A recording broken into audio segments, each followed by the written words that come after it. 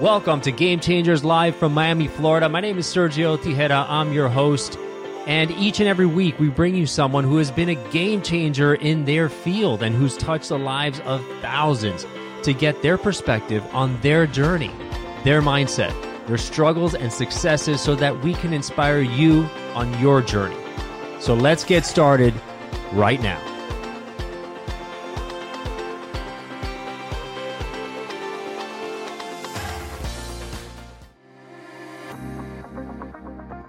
And welcome to Game Changers Live. My name is Sergio, and you can catch us each and every week on Apple Podcasts, Spotify, Google Podcasts, YouTube. Make sure to subscribe there, or any other platform where you catch your podcasts. And very proud to say that Game Changers is now a top 2% podcast in the world. So make sure that you're checking this out and subscribing. So my guest today is a great friend that I met through the Cat Power podcast. His name is Ramsey, and he's the founder and president of Jarrett Bay Boat Works and a principal at Blue Water Yacht Sales. He's been involved in almost every aspect of the boating and fishing industries, from running a successful charter fishing operation to co-founding the Harkers Island Sport Fishing School and serving as a marine surveyor and consultant. Randy earned his USCG captain's license at 18 years old, and today is proud to be at the helm of the world's leading custom boat construction and service facility, Jarrett Bay Boat Works. Welcome, my friend, to Game Changers. Thanks, Sergio. That was quite an introduction. I appreciate all your kind words. But after those people I just saw on that video starting off, I'm very humbled to be here and be part of this day. Thank you for asking me. Oh, well, fantastic. I love having guys like you on. So if you have not heard of Jarrett Bay Boat Works, definitely check them out, because they built some of the most beautiful and customized and just perfect sport fishing boats out there. And if you've gone to Vineyard Vines stores and you see, the back of a boat in the store, that is their boat. So Randy, tell me a little bit about your background and how you got into this. Sure. I always enjoy telling stories about the old days. That's a lot more fun than talking about what we do today. But, yeah. I was one of those kids that when everybody else is 6 or 7 years old and they're saying, "What do you want to be when you grow up? What's your dream? You want to be a doctor, a lawyer? Do you want to be a musician?" Well, I just wanted to be a charter boat captain. I thought that the opportunity to go fishing every day and take different customers and go see the wonders of the world and potentially catch a few fish along the way and maybe even get paid was pretty exciting.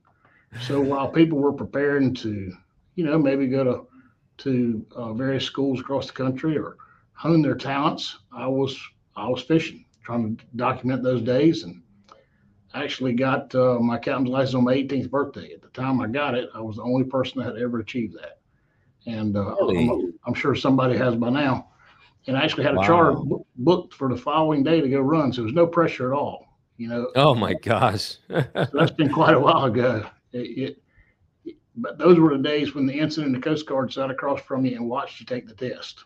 So it's a little different than today, taking it behind a computer screen. But then again, podcast didn't exist then. So yeah, I already tell the story. Exactly. So I started charter fishing and things went really well for us. And we built a nice business. Unfortunately, Sergio, the boat we had, it just wasn't competitive. We couldn't compete with the better boats in the fleet. We were slow by comparison. The boat was fairly small. And long story short is I couldn't afford to hire anybody to build boats. We decided to build one ourselves. So we set out to build one and convinced ourselves we could do it. And wow, did we learn how hard it was once we started doing it. In that day, that boat cost less than $100,000. So that was 35 years ago. Whereas many of the boats we build today are $6 to $10 million, depending on the size and what they do. So it's a very different animal.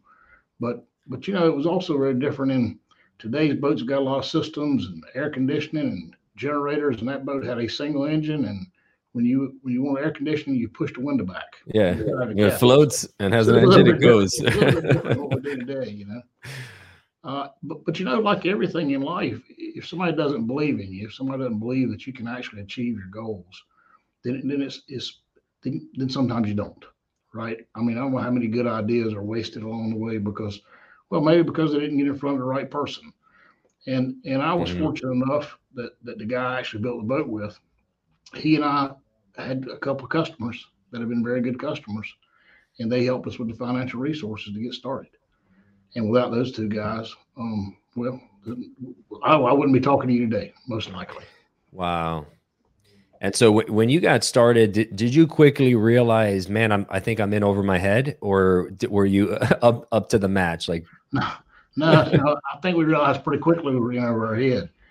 But that was like I said, we started in the fall of 1986, so we're coming up on our 35th anniversary here just in a month or so. wow. Um, but Sergio, it's this community of fishermen, this community of people who most got their start commercial fishing or charter fishing, particularly back in the 80s and 90s, were really close knit group of people.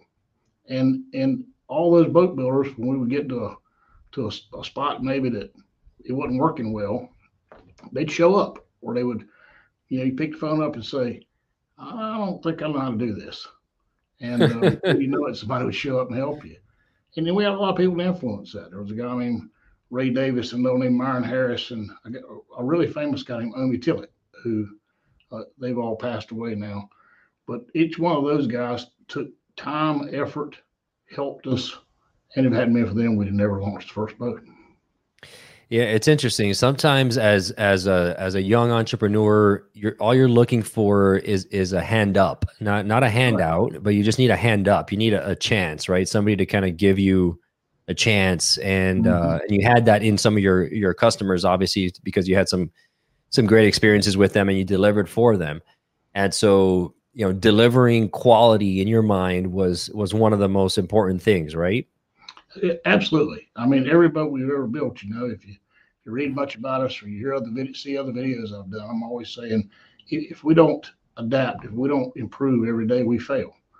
We fail ourselves, Yeah. we fail our industry, and consequently, we don't have much to be very proud of.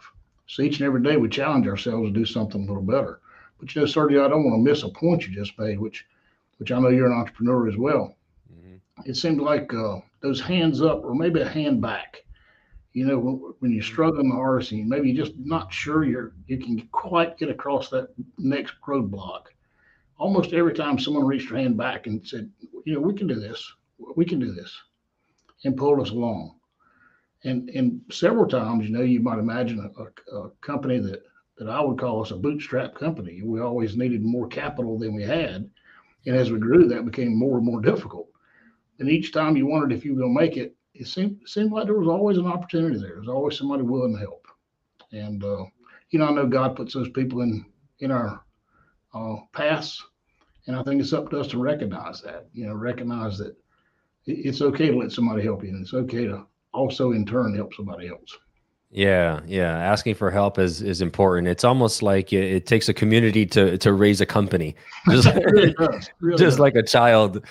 Because I'm sure there were days as many entrepreneurs experience that where you just start questioning, man, what am I doing all this for? Like, is this work? Is this worth the headaches and the hassle and not having a line of sight to consistent Hmm. cash flow coming in? Because with your boats, right, it's not like an assembly line. It's you get one big splash and then you got to kind of go out and find another deal, right? So you're constantly That's right. hunting in a sense until you develop such a reputation where you just have customers lining up. But in the early days, was that through your mind, right? That constantly going through your mind, like Oh, that constantly. concern and worry.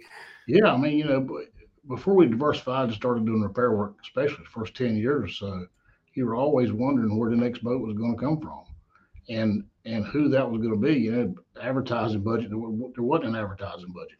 It was all about word Yeah. of mouth. And as we kept delivering boats, and people saw what our capabilities were, and the boats rode good and they're pretty efficient, and people liked them. Then we were fortunate that somebody kept filling those gaps. But I think back to the 11th boat we sold. It's for a local guy, a charter boat guy here, and we actually had an opportunity to move to a better building than we were in. And I said, "Man, there's no need for us to move. We're out of business. If this guy doesn't sign this contract, we are done. There's nothing else to do." And another charter guy convinced him that we'd deliver what we said we'd deliver. And he reluctantly signed the contract because it's pretty obvious to him we weren't on top of the world at that point. Wow. But they believed in us, and then before that one was finished, we'd sold 3 or 4 more. So. Oh my gosh. And so you were on the brink of shutting down. Oh yeah, we've been on that brink several times. Yeah. Through our careers, because the boat industry, like many other industries, say the RV industry, I'll use as an example. A lot of times we're first to go and last to come back because the recreational boat industry is really about income that is disposable, and it's not a housing need. It's not keeping your lights on. It's not keeping your kids in college. So we've had quite a few recessions over the years. Mm-hmm. Each time it was a matter of could we continue to push through, and as the company's grown, as we diversified in the repair business and into boat sales, all those factors played positive roles in helping get through those tough times. Wow. Yeah, and it's interesting because as you go through these, you're right. It's not a need. This is absolutely not a need to have a beautiful boat that's a toy. There's a lot of other priorities that take the front seat. So it's tough to weather those, and not just anybody can go out and buy one of these too, right? So your market, in a sense, could seem limited, but few folks out there that find a lot of value in these. It is a very limited market of people. The really neat thing about what we do here specifically is we make great relationships with people. Today, if someone starts a boat with us, it'll take nearly 3 years to deliver it. So through that process, you become family. Wow. I think people might say, well, it's a long time to deliver it. But if you think about how we build our boats, it's really not. If you're going to build a home and you want to put a door in it, then you order a door. And the door comes pre-hung in a jamb and hinges are already on it. When you want a door here, we build the door and we build the jamb and we build the wall to put it on. And, we're thinking about lightweight, and we're thinking about the quality, and we're thinking about how it's going to hold up in the sea condition. And even on occasion, we build our own hinges. So it gets down to the type detail of building these boats. And consequently, it's a labor of love, and it's a lot of hours. Yeah, and it is like building a house. There's so many details, and all these boats are absolutely custom designed and custom made to, and they go from what length to what length? Is it like 60 to 90 or something? Yeah, it's interesting through the career. We built boats as small as 20 feet as tenders to some of the big boats, and we built the largest ones 90. Our most recent launch was 67, and in fact, she's in South Florida right now, getting ready to leave for Puerto Rico.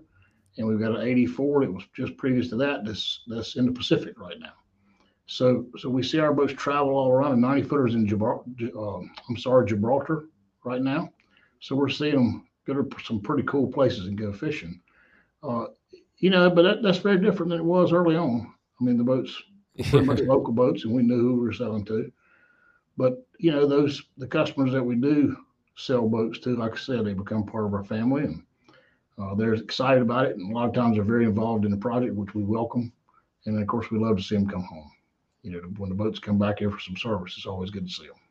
Yeah. The boats become like family members, right? And they're pieces of art that you kind of bring back and restore back to its original greatness, right? When they I've told people for a long time that the boat's always ours. We just let you rent it for a while, but the customers. They really love the boats too. Oh, that's fantastic. So you've developed quite a team of artists, I would say, right? Not only engineers, but true artists in how you guys build these boats. And they seem to have stuck with you for a long time. Why? What is it about your approach, your culture, the way you run the operation that makes people stick around? Well, yeah.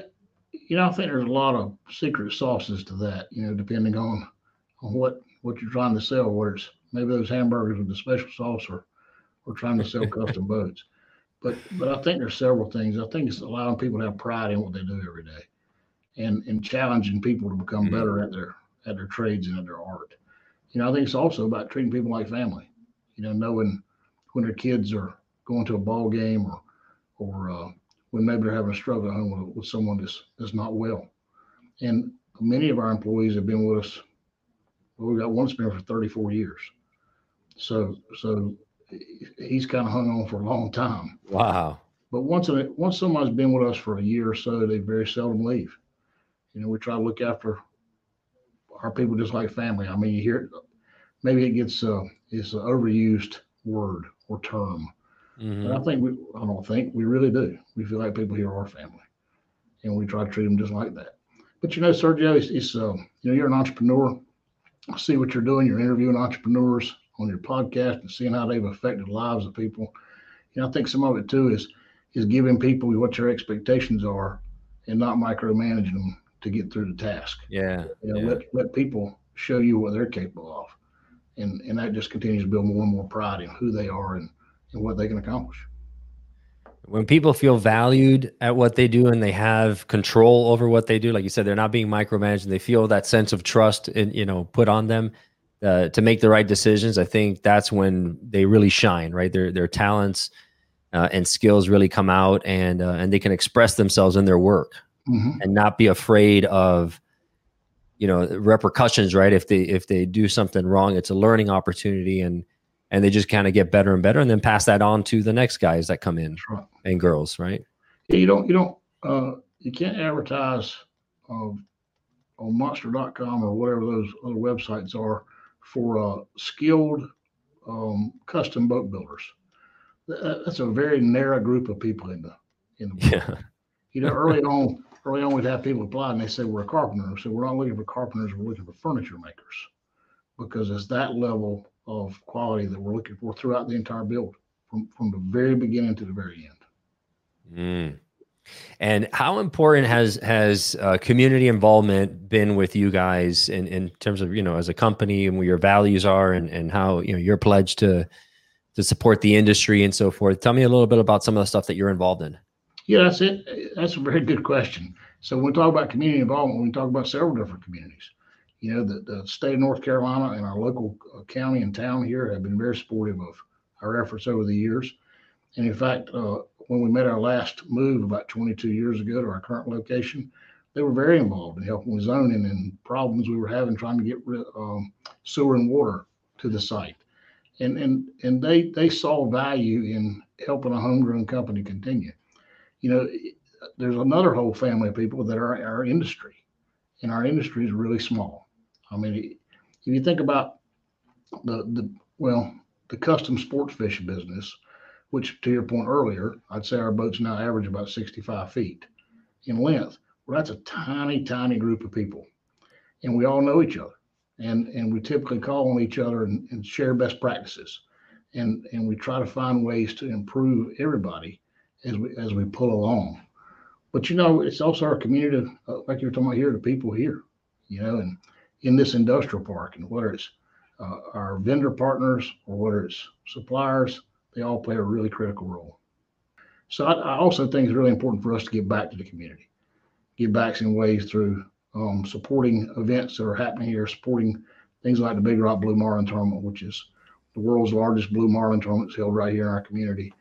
But I also do an awful lot with higher education. Even though I didn't go to college myself, I went to community college for a year. I'm chairman of the UNC Board of Governors, which has 16 public universities. Wow. About a dozen hospitals, the second highest ranked high school in the country, and about 240,000 students. Wow. That's impressive. And so, to that point then, you made it. How important is education, right? I think obviously it is, but do you consider, or would you attribute your success more to your grit, your persistence, your innovation, than to kind of book smarts, right? I'm not encouraging people to not go to school. I think it's fantastic, but I think there's an element where many very, very successful people have made it because of other factors outside of that they learn outside of school, right? So how big of an impact did those factors have on your success? So I think that it comes back to what it is you're trying to achieve. If I wanted to be a mechanical engineer, and I thought that's where my passion was, then I have to go to engineering school in order to do that. Right. I mean, I could argue that we do a lot of mechanical engineering right here, and I don't have a degree, but a lot of that's trial and error of what we've done over, and others have done over decades. I think, Sergio, it's a lot about being passionate. It's a lot about caring enough about what you do every day and putting your heart and soul into it and making sure that you are giving it everything. One of the problems that we all have is seeing people who may have been on the verge of being very successful fail because they just didn't keep pushing a little bit harder. And I think that, as I look back on a lot of opportunities we could have quit pushing, we would likely have failed. I think that loving what you do every day and coming to work every day like you love it is going to propel your success. The role I just told you I serve with our university system, I think is critically important to people having opportunities. And I think we help those people have those opportunities through education. But I think I'm an example of someone who's done okay without a higher education. That's right. And, the interesting thing is that in life, we never know how close we are to a breakthrough. And sometimes you just quit right before that inflection point where, like you said, you got that contract kind of begrudgingly, was given to you, but you were on that point where you could have just, folded your cards, right? Could have been the end. And so that being persistent, continually showing up every day, taking the actions that you need to do to move yourself forward, even though you may feel like, there's a lot of gloom and doom on the horizon, or, you just lost a big deal and you feel down. You never know how close you are to that next big win. And so eventually, if you keep pushing, people will listen, right? Well, I think people, they instinctively see that in you. They see that you are someone who wants to be successful and they want to be part of that success. I find myself doing it now. I think about a gentleman named Jack Huddle, who was instrumental in the growth of our company and instrumental in, treated me like a son, truthfully. And his two sons are now, one's building a boat with us and another one has one. And I think the family now has built a total of 5 over our history. Wow. They did things. He saw something in me that he wanted to help. And I don't know how we make it without him. So now it's incumbent on us, right? Do the same thing. Whether it's trying to help somebody find their path through engineering school, as I mentioned, or medical schools, or whether it's trying to find a path as a leader in our communities and being involved, whether it's doing the smallest act or sometimes a much larger one. Yeah, seeing the potential in people is incredibly powerful, not only for you to be able to see that, but as you demonstrate and kind of impute a value onto them that maybe they don't see in themselves, is tremendously powerful, because you never know how big of an impact your words can have on someone's attitude and their belief in themselves. If you, in a position of success and power, tell them, hey, listen, I think you have a lot of potential. I see this in you, and you should really go after this. That could really ignite the fire. And, that one, butterfly's wings flap ends up being a hurricane, on the other side of the world. So our words have a big impact. Words do have big impact. And just being patient with people and taking a little bit of time can change somebody's whole path. When you think about how powerful we are as humans, to simply show a little bit of kindness to our fellow human and what kind of impact that can have on them, it makes you feel good about what you do, no matter what that is. Fantastic. So Randy, as we start to wrap up here, what does the future hold for Jarrett Bay Boat Works? Where do you see the company going 5-10 years from now? What are some things coming up that we can get excited about and kind of share with everyone? We've got some pretty cool boats that are contractor. We're getting ready to start an 85 footer, which is going to be a lot of fun. We've experimented and done a lot with different types of composites and materials for our boats. We've done a lot of engineering recently.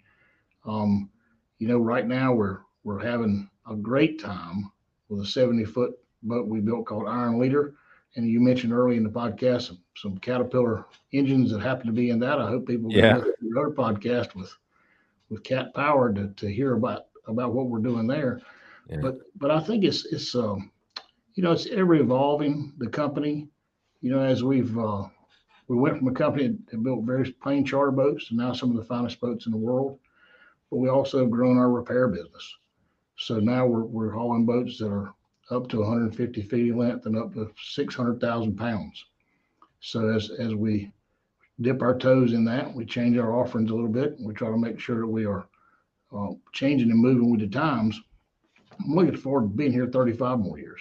Maybe that's right. But we're looking forward to that 70-year anniversary, buddy. We're holding you to that. Well, I'm looking forward to it. I hope I'm here to have the interview with you for that one. Yeah. Fantastic. Well, guys, check it out. Jarrett Bay Boat Works. And also, if you're in the Vineyard Vines storage, you'll see some of these beautiful counters and kind of half a boat in that shop. You'll be right. You'll be remembering Jarrett Bay and Randy's team there. You guys are doing some amazing work. They're actually going to be at the boat show in Fort Lauderdale here coming up in October as well. So you can check them out there. Thank you so much, my friend, for being on Game Changers. Appreciate it. If you loved what you heard in today's episode of Game Changers, please subscribe and rate us. The lessons and the stories in these podcasts are immensely valuable, so I invite you to share them with a friend who needs to hear it.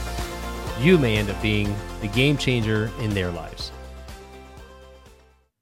If you loved what you heard in today's episode of Game Changers, please subscribe and rate us. The lessons and the stories in these podcasts are immensely valuable, so I invite you to share them with a friend who needs to hear it. You may end up being the game changer in their lives.